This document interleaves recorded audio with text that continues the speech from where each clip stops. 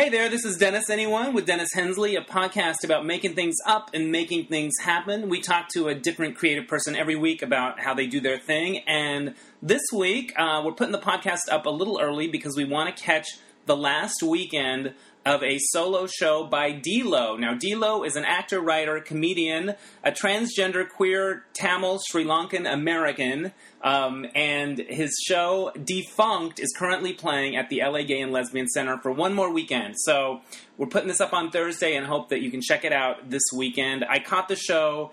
It is such a ride, so original, so inspired, reminded me of John Leguizamo a little bit, and it really showed a story that I hadn't heard before and told it in a really wonderful way. So before we get to D-Lo, a little housekeeping. If you want to rate the podcast on iTunes, it really helps to shoot me a few stars that way. It helps people find us. Also, I keep forgetting to tell you to like my Facebook page. So if you like the Dennis Anyone Facebook page, that would make me very happy. Also, go to DennisAnyone.net. You can do a lot of fun stuff there, including you can help me keep the podcast free. There's a donate button there, and you can do a little PayPal tip, which is great. And I'd like to thank Elaine Canali for her generous donation. It just helps me handle the expenses of doing this baby. So anyway, let's get on to D-Lo. We met in my car. It was like a, I don't know, kind of it was an afternoon it was so hot and sweaty in the car, and it was kind of like a fun drug deal situation, like hop in, yeah. But it was a lot of fun, and so was the show. So go see D-Lo in Defunct if you're in Los Angeles, and if not, just enjoy. All right, bye. All right, I am here in my car in Echo Park, and I'm going to interview D-Lo, the star of the show that's currently running at the Gay and Lesbian Center, Defunct. Welcome to the podcast. Why, thank you, and welcome to your wonderful Prius. I know, this is the first time I think I've done this in my car. Oh. So I feel like that's a big honor. We're both getting divergenized. That's right, we totally are. Now, I have to say, here's a little about your background. You're a queer, transgender, Tamil, Sri Lankan, American interdisciplinary artist who you do poetry, spoken word, stand-up, all of that. And I think you're the first of those that I've had on the show. Oh, well, so, that's good. Yeah. Chris is calling. Well, he can just wait. Yeah. Okay. Remind me. Can't when I get home. Okay. So your show is delightful. Thank you. How would you describe it to people that haven't seen it? If you just met somebody in a coffee shop and they said, hey, I hear you're doing a show, what's it like? I would say that it's very much in the vein of solo one-person shows, but mine is very heavy on the comedy. It's pretty fast-paced, I would say. Right. There's not a whole lot of quiet, pausing moments. And if I'm going to take you to the funniest high, I aim to also take you to I wouldn't say it's the lowest low, but I'm gonna go there. I'm gonna dip emotionally. You sure do. Do you like those parts of the show? Do you like them all equally, or is some harder to write, harder to perform? Mm-hmm. I like them. I like them together. Right. I wouldn't want to just only perform more serious, heart-wrenching work. And, I mean, I'm okay doing stand-up and more comedic stuff, but it's always based in some sort of absurdity or ignorance, bigotry. Like, there's always some sort of bigotry that pushes that story to come out. Right. But I like them both together. That's my preference. There you go. And the staging is fantastic. The lights, the sound, the production. Yeah. It reminded me a little of like John Leguizamo, like that energy, that sort of thing. I will take that as a compliment. That's Good. Definitely one of my idols, if not like the idol. I've seen a lot of people's solo work, and I love his energy, yes, but I also love that he can make the audience dip with him, and he's not afraid to be vulnerable. I mean, the last show that I saw of his was Ghetto Clown, and I saw it in many different iterations because I was there when it was getting workshopped at Berkeley Rep. And where it landed in its finality, I'm I was actually a little bit disappointed because I had saw all this other great material that was in the workshop production. But, that's what happens. That's what happens, and he always has stayed true to who he is and what he does and why he does it. So now, is this type of production, is it kind of, I know you've done a lot of one person performing and stuff like that, but this theatricality, was it sort of a step forward for you, or was it a new kind of thing for you, or was it just what you normally do? In a lot of ways, it was exactly what I've been doing. Right. The ways in which it was different was that this is the first time I've been completely self-produced. Yeah. What's different is that I didn't have to spend a dime of mine in this production. That's so nice. It's amazing. And all the technicians and the designers at the LGBT Center, like people might think, oh yeah, it's the LGBT Center, it's going to be, community kind of feel. Right. But these folks are just really top-notch, incredible, professional, amazing designers, artists, technicians. And I feel like I've been offered a really outstanding crew to support this show. And I honestly feel supported like I've never felt before. Because before, when you do solo shows, they might be co-produced, so I'm self-producing as well. Or they're produced, but through a grant, and maybe that's like a weekend. Right. I'm still lugging around my own stuff. I'm still pretty much doing everything. Right. And we're still rolling. Yeah, we're good. I was just double checking. Yeah. Mm-hmm. I've never recorded in my car before, but this time you have the support of a great professional team and stuff like that. I think a lot of people that might come to a show at the center probably don't know your work from before. Right. What have been some of the reactions of people coming out, and some of the kind of conversations you've had afterwards? And Well, a lot of this audience has been a lot of folks that have supported my work throughout the years. So right. I've heard more about how I've changed right. in their eyes. Because I was also in New York for a long time, so I wasn't gigging as much in Los Angeles. Right. From people who have never seen my work before, I'll get everything from, wow, this was amazing. I never even thought about what it could be like for somebody like you, to I never have seen a performer like you, to, everything is just new to people who aren't necessarily in either a people of color or queer people of color community setting. Yeah. And, I think that some of the people who are more cisgender straight actors, like more people who are in that craft of acting, would never have, or I don't know if they would have imagined, but they are definitely shocked that,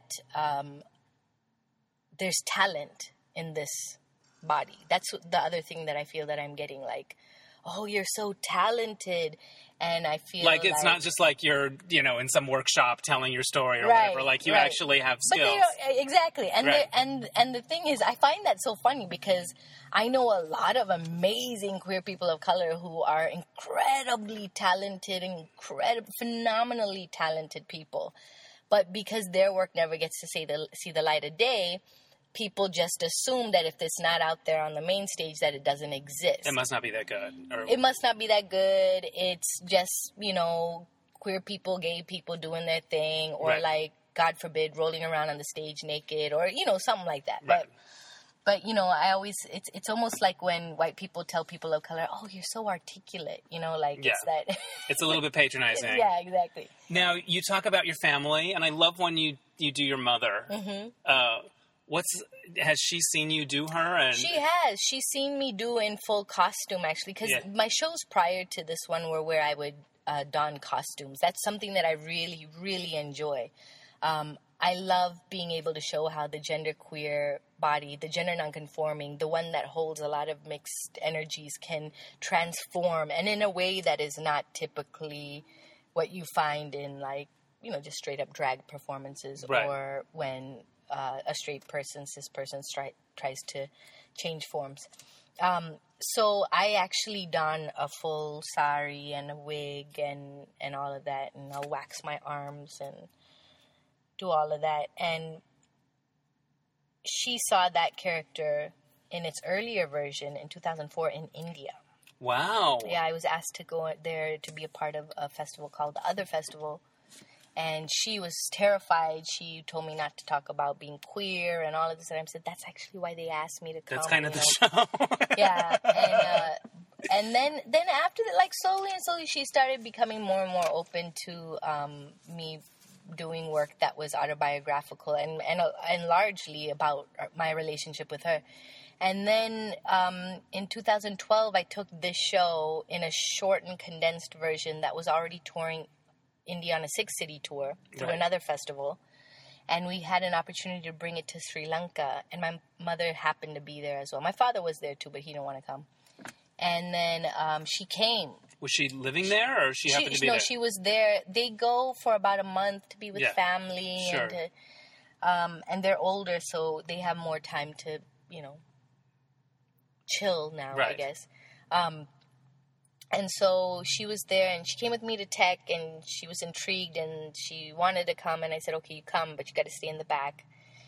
And I could see her from the stage. She was dying, and I loved it. In a good way or a bad way? In a great way. In a way that she couldn't wait till I started talking about her.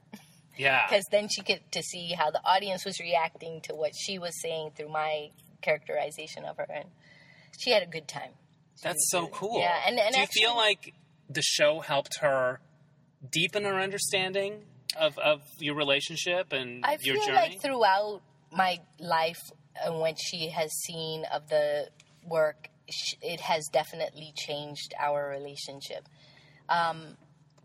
When I do that character of her, it's of her talking about her, the regret or the remorse or the grief around having to lose a very passing daughter and having to deal with this other one that is just trans, queer. Not what she whatever. expected at all. Exactly. And so, I think that for her, somebody who, she comes from a culture where you don't talk about anything from the smallest to the biggest. You just buck up and survive and move to the next point. For her to hear my characterization of her and to hear these things that she's definitely thought but maybe not had said out loud, and to have the audience around her not judge the character also gave her some freedom. Right. If she felt guilty about anything, she felt understood in a way. Exactly. And then with this show, well, a couple of things. My partner is the one who kind of massaged our overall family relationship in just the way she is. She's a very magical person. Right. By the time that the show came up in Sri Lanka, she was already, on her way to... Your mother was. Yeah. But it was that, because, after the show, I got this big spread in the Lanka Times. Of course, like And she actually was okay with. My father, on the other hand, was not okay with any of that. But it was just beautiful to see how somebody who was I never thought she would ever be okay by me. And now here she was, almost like my strongest ally in my family. It's so beautiful. And there's a moment near the end of your show where you hint at the direction that's going. Yeah. It's really, really lovely. I don't want to give it away. Yeah. Does she give you any little notes like, oh, do I really hold my hand like that? Or I don't know about the voice. Or does she say anything funny like that? No, she doesn't. In fact, but see, that's the other thing. So some of our relations, our cousins, they see the work and they're like, oh my God, that is Sita Auntie to the T, Right. Yeah, no, she doesn't give any notes. If anything, she's like, okay, now you must give me some money, 25%. She wants 25%? All right. I like that. I like the way she thinks. Now, you spent part of your upbringing in Lancaster, California. How old were you when you moved there? 2. You were 2, so almost my whole life. Yeah, your whole life was in Lancaster. Yeah. Then when I was 21, I moved to New York. Right. So have you spent time overseas in Sri Lanka or much time, Yeah, our relations are still there in Sri Lanka. And I spend as much time as I possibly can until it gets because, it's still What's not it like there? queer-wise or... Queer-wise or just lifestyle-wise? Or... Sri Lanka is a very beautiful country. It's an island, and it's like Bali or Hawaii or the coastal areas of India. But, it's had war there forever. There's a lot of racism amongst the ethnic communities there. The majority Sinhala Buddhists and the Tamil population, of which that's my ancestry. Right. There's so many political things that are happening there, and therefore a lot of corruption as well. Right. But it's it's one of the top surf spots. Yeah. It's like a destination spot for a lot of tourists. Like tourism is a big, Yeah. Do you surf? Thing. I don't. Right. But I love the beaches there, and I just love, on occasion we do get to go into the areas in which my parents were raised, which used to be, you couldn't go up there because of the war. Right. So there's a lot of tug of war with the island, because at the same time, if I was passing more, it would be a lot easier for me to navigate getting around in Sri Lanka. But when you say passing, you mean passing for mail, for a guy? Yeah. So there's just multiple layers of how I have to negotiate around my safety. Right. When it was wartime, relatives were like, don't go anywhere. You never know where the bombing is going to be. And, just things like that. So it's my favorite place to go because I have so many people. My family is there. At the same time, it's the worst place for me to go because there's so much other shit that doesn't allow me to just be free in how I walk, Right. There's all these other things you have to consider. Yeah. So Lancaster. What a place to end up. Where is that? Central California? No, it's actually just an hour away from here. Yeah. It's about an hour and 15 from Santa Monica, but right. But it is it's the high desert. Right. And how the whole bunch of Sri Lankan people we knew went over there was because my father's batchmate had come out here and they were in need of doctors. My father is a doctor. Right. So he went there, and so did some other families. And so basically it was just really small in the beginning, but then you have things like sponsoring relatives to come to the States, political asylum, stuff like that, refugee, whatever. So the community just kept growing and growing and growing. Right. So it became an enclave of sorts. Mm-hmm, nice. Mm-hmm. So you picked a few questions from the observation deck. Let's look at some of these. Okay. And then I'll probably have more questions for you about your show. What's the worst thing that's ever gone wrong for you on stage? Yes. Is that, tech wasn't working. So right. When tech's not working, that means that I have to figure out how things go. You just have to wing it. I have to wing it. The worst part was that just last week, the mic went out, and it was on a day where we had a group from Skid Row there, so already the energy was a little bit more subdued than right. how the rowdiness that usually is there. You brought in people from Skid Row to see the show? Christina Wong, who's a colleague of mine, is doing a workshop thing with people in an organization that provides services and a place just right. to, empower, I guess. To be. Yeah, so they came. The worst thing that's ever happened to me on stage has happened in my dreams, and I hope to God it never. What do you dream about? I dream that I forget the lines, that I'm teching for one show, but I've only prepared for the other show. Right. It's that sort of twist on the actor's nightmare, awful. Of course. Yes. All right, what else you got? What are you good at that might surprise people? Yeah. 2 things. I'm good at spit bubbles, and I'm good at organizing. So sometimes I'll just go into a place and I'll be like, oh, I know exactly how this place needs to get. Yeah. Excuse me while I get out my Brother P-Touch 3 and you like to, what about spit bubbles? You can make a bubble right now out of spit? Since I've been talking, it's harder. Yeah. All right, I'll talk for a while. Look at that. There you go. And then sometimes they fly into the sky. Oh, is that a big dating magnet? Is that turn Absolutely. People on? Yeah. Girls love that.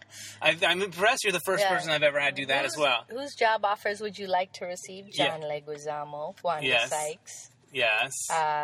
Ellen, let's throw that in there. I feel like Ellen has too many jobs. Yeah, so why not? Give some Spread the jobs love. away. I don't like when people have Exactly. too many jobs. What was your favorite or most memorable birthday? When I was 23, I had my birthday party in London in a big bling bling way, and meaning that we said it was a bling bling party, but it was basically just everybody wore their best. Right. Okay. It wasn't fancy. It was at my friend's house. Nice. And then like 2 days later, I had to go to New York, and so we had another one. And I will remember those two because I was, when you're young, you have a larger friend circle Yeah. and fan base. So they were just like, now if I call people for a party, I doubt I would even get a quarter of those. Is it about getting older? Because I think back at some of the parties that I used to have and how many people would come, and you were kind of like, I don't think I could do that now. No. Is it It's because we're older. and yeah, people withdraw a little bit, or you? I Or don't they have know. kids, or, Yeah. you know what I'm saying? Yeah. Or they're just older. Yeah. You know? Okay, it's not our. It's not that we've our fault. changed. No, we and didn't it's not become that we jerks. became less fun. Okay, good. Thank What's you. the most crazy thing you've done in the pursuit of a crush? I have followed her to the airport to see her off, and kind of. At one point I also proposed to somebody. Wow. So you followed somebody to the airport to see them off. How did they react? They were fine with it. They were good. They were Yeah, good. they were fine. And you proposed. How did it go? No, that was another one. different time. Airports are a big thing. I like to go all out at airports, apparently. I know you like that Love Actually moment. It was before Love Actually. Oh, so you sort of- I was pretty much the gangsta on that one. What would you like to do in a job that you haven't gotten yet? How about not to do, but to have? I just love dressing rooms. Yeah. I feel like that's almost the equivalent of a really...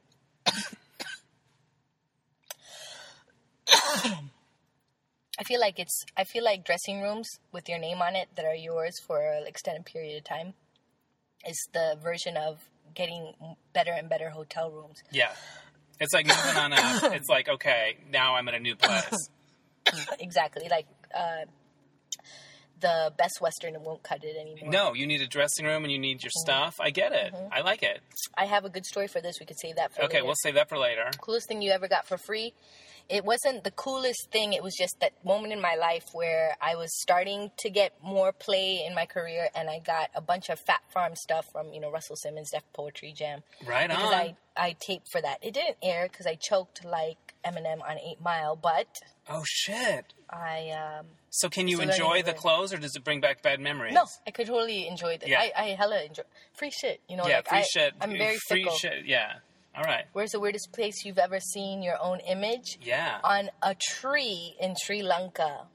You were on a tree, like somebody carved or a picture. No, was taped up. it was taped up, but it was very random. It was like in the middle of nowhere. Like you were a lost dog or yeah. something. And I was like, oh, that's interesting. And was there a flyer to it? Was it a Yeah, flyer? it was a flyer. Yeah. But like, there weren't other flyers on Yeah, like why? Okay. this random tree. Maybe it was a sign from the universe. Yeah. All right. Who's the most famous person you've ever been in an elevator with? Yeah. Vivica Fox in North Carolina, and I nearly, I didn't know whether to propose or, Or chase her to the say airport? hi, or chase her to the Vivica airport. Fox. Exactly, Vivica Fox. Was she this hot? was Which is she like? Kind of your type, or do you have a type? She's your type. You're nodding. Okay. She was wearing this white pantsuit, Yeah. and she smelled so great, and Right. the elevator just felt like heaven, and I just wanted to stay in it all throughout. You just wanted to stay in the elevator and with she Vivica A. Fox. And she told me that my suit was nice, and Yeah. I couldn't even speak. I was like, thanks. That's amazing. And where were you at? Where was the It was elevator? at North Carolina. I was there for somebody's wedding. Okay. What's the worst costume or uniform you've ever had to wear to work? Actually, I was more thinking how I had to be Ernie for Halloween Yeah. when I was little, like every year. Like Bert and Ernie. Yeah. And you weren't feeling it. 1 year would have been fine. Yeah, or the second year, but by the time the plastic pants had Yeah. rips in them and... You were all just that. like, I'm done. Let's move on. Most embarrassing CD you have in your collection? Yeah. Milli Vanilli, but I'm still not embarrassed. No. Those are good songs. Those are Girl, you great knew it's songs. true. You know. What's the worst thing you've ever gone okay. So You did go that. You there. went all the way through. Yep. All right, cool. So your show is playing this weekend is the last weekend. What do you think of this? It feels like, just from my point of view, we're having a moment, the trans moment or something in the media and all Yeah. of that. How do you feel about that? What are your We're thoughts having about, is it a moment, or it must be a moment in a way? It's a moment, or it's actually just like people are okay enough to talk about this shit now. Yeah. Can I say shit? Yeah, Okay. you can say shit. You can say all of it. Okay, but is that stopping the killing of trans people? No. You know, like you can talk about how it's bad to rape women, and yet women get raped all the time. You could talk about how that we should have tolerance in dealing with everybody, and trans women are getting killed on the daily. Like, I'm just grateful that we're talking about it now, but Right, has it's it a step. changed anything? I would, no. Yeah. Not in my eyes. Not in what you've observed. Not in what I've observed. Is it getting, I don't like to say is it getting better. Is it becoming easier for trans people to feel like they should be able to exist? Yes. I feel like if, you know, when I was younger, I thought that I was going to kill myself by 30 if nothing changed in that arena of acceptance. Right. And, you know, I'm still here, and You're in your 30s. I think it's worth it, yes. Yeah. And it's for, you know, but then it also depends, like, on what factors, like, where do you live, who are your support system, like, how do people treat you, like, all of that. On the day-to-day basis. On the day-to-day. So that, in a certain respect, I feel like at least if it's being talked about in the mainstream, at least if trans issues are being talked about in the mainstream media, then that's a good thing. Because that means that, like, you know, rednecks sitting on their couch flipping through the stations might actually get to hear some thoughtful remarks from either trans people or allies. What did you think? Did you watch the Bruce Jenner interview? I didn't. I read some transcript, but I didn't get to actually see the interview. I thought it was pretty good, just from my point of view. Yeah. Like, He's super... sorry, I'm saying the wrong pronoun because I guess Bruce doesn't identify I got the with... feeling that as of that interview, he was still a he. Yeah. And then the... Well, I will use a gender-neutral pronoun Yes. and say that... you know, Bruce is still a Republican and a conservative. That was the mind-blowing thing for me. And the moment that Diane Sawyer goes, "You're a Republican," and he goes, "Yeah, I mean, look around." Like, he sort of... It was the most telling... I think the moment in the whole thing where he revealed maybe more than he might have wanted to looking back. Because he was sort of saying, look, I'm rich. Of course I'm a Republican. Yeah. And that was the moment... That was the most, like... eyebrow-raising moment because, of the whole thing. Yeah, so many queer people of color don't have that kind of reality and aren't even close to understanding their own lives in the way that Bruce does their own. Yeah. So I feel like there might be some wonderful things that come out with Bruce's coming out, but there's also this. Now it's like other people are like, oh, great, now that has happened, we have to work around this in order to do all this other stuff. And I'm not saying that who Bruce is and what they're doing isn't important. Right. But I am saying that, you know, sometimes even with the best of intentions, you can cause great harm. Because it's not white people that are at risk in the same way that people of color are. Right. And especially in the trans community. And especially on economic lines, you know. Is there a difference in the way people are treated between a trans man or a trans woman in terms of, like, I don't know, in the media or in the day-to-day or... Are there differences, subtle differences? I think that there are. I mean, some of it just might be my opinions and my observations, but I feel like, you know, transitioning from female to male or, you know, transmasculine is not... It might not be perceived as... Like, the threat is different to the heteropatriarchal world. It is that, you know, the threat is around masculinity in regards to how, there's so many things that I could say right now. Let me just make this really concise. Okay. Yes, I do believe there's a difference in the way that trans people are treated all across the board. Passing, not passing, transmasculine, transfeminine, of color, or not. I think that all of it, though, goes back to a white, heterosexual, patriarchal gaze. And I think that and I'm not trying to sound academic-y here, but I feel like you're treated in a specific way by the world based off of how you are perceived as a threat to that establishment. To that power base. Mm-hmm. Right. Interesting. What is something about your life now that would blow the mind of your little kid self? That I'm able to make a living. Maybe not a big living, but right. that I'm able to make a living.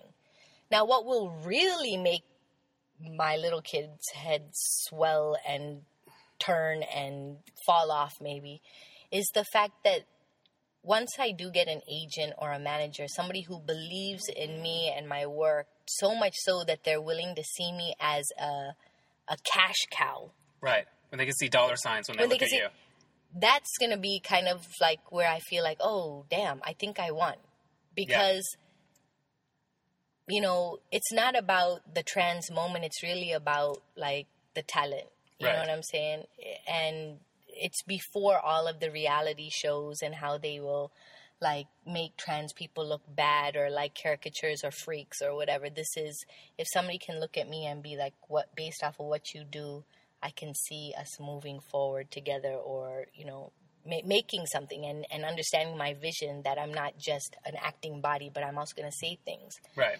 That will be what will make my little kid's head like, wow. Like, blow your mind. Because I as a youngster, I thought that I would have to stay behind the scenes and I wouldn't be allowed to be in the front because of who I was and how I walked in this world. Yeah.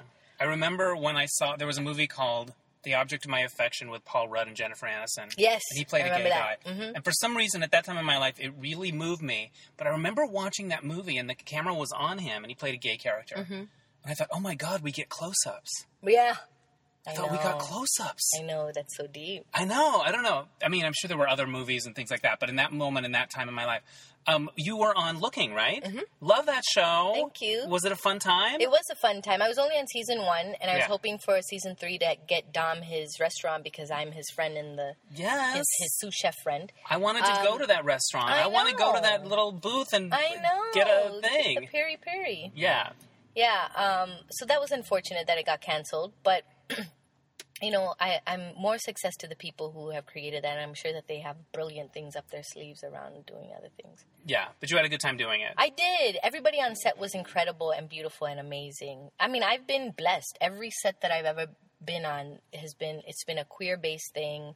People are kind of in the know and treating me with the utmost respect, and I can't say that I've had total negative experience. I mean, there's going to be things here and there, but like, where is that not going to happen? Yeah, it's part of the game. Part of the game. All right. Well, your show runs this weekend, Friday, Saturday, Sunday? Yes. And where can people get tickets? Through the LA LGBT Center. Friday and Sunday are sold out. Oh, wow. So people better get their act together. Saturday is still low on numbers because apparently there's a bunch of stuff happening in the city on May 2nd. So, catch your tickets on. Catch it. And then they can also, do you have a website, other things, Twitter? What's that? My handle and my website is all the same. Yeah. Everything is under DLoco Kid. That's DLOCOKID. That's one word. Okay. .com. That's the website, or Twitter, YouTube, everything is under DLoco Kid. You could just type in DLoco Kid and everything, Instagram, YouTube, everything will come. Okay, cool. You saved one question, and then I have one other question after that. So you want to do this one first? Do you have any scars? Well, we don't need to do that. You don't have the scar? Okay. So last question. What do you hope people get from your show? I hope that people walk away understanding that the world is bigger than what they perceive it to be. I hope that they walk away going, wow, there's so many different perspectives. I just got a little minute, an hour and a half in this person's shoes, and there's so much more out there. There's so many different other people that I hope that the world just becomes a better place through people treating people with kindness and respect, knowing that we don't know each other's stories unless we do have like storytelling. One person shows this. So why not give other people the benefit of the doubt and really believe, like, look, this person's doing the best they can. Yeah. I love that. It's a great way to end it. Thank you so much for Thank you, sitting in my Dennis. hot car No, it's and doing this interview. And if you could see the show, Saturday night is the final show. All right. Thank you so much. Thank you so much, Dennis. Bye. All right. My thanks again to D'Lo. Check out Defunct if you're in LA. I know you will enjoy it. All right, so this happened. I am going to spare you any kind of tragic toilet-breaking fainting stories for a little while and just talk about something light and fun. One of my favorite things about living in LA is that you occasionally get to go to movie screenings where the people are and they do interviews and talkbacks and Q&As. And that can be horrible if the moderator's not good, but sometimes it's awesome. And recently, I went to a screening of Furious 7. I know that movie's been out a while, but I was fainting over a toilet, so I haven't been able to tell you about it. But the writer was there. His name's, I think it's Chris Morgan. I'm checking this out right now. Chris Morgan. And first of all, he's really nice, so I don't have to resent him for his amazing success. But they were talking about the late Paul Walker, and he told this great story that I thought was really cool and I wanted to share. I guess the producer, Neil Moritz, was being honored at some, producer's kind of event, and he asked Paul if Paul would come and present the award. And Paul said, sure, just tell me where I need to be and what the time is. Of course, I'd love to be there. So Paul comes, and he does the presentation, does a lovely job, stays the whole time, and, near the end of the evening, he comes over to Neil and the table and says, is it okay if I cut out now? And he's like, sure, yeah, where are you going? And he goes, well, I'm going back to Tahiti. I was on vacation. His family was on vacation in Tahiti, and he came all the way back to present this award. And the screenwriter said, a lot of actors, a lot of famous people wouldn't come across town to do something like that. But he flew all the way in from Tahiti to be there and to do that. So I thought that was a cool story. And, I thought that was a silly, fun movie. So that's all I got. Until next week, thank you for listening. Thank you, D'Lo, for being a terrific guest in a sweaty car. And we'll catch you next time on Dennis Anyone. Bye!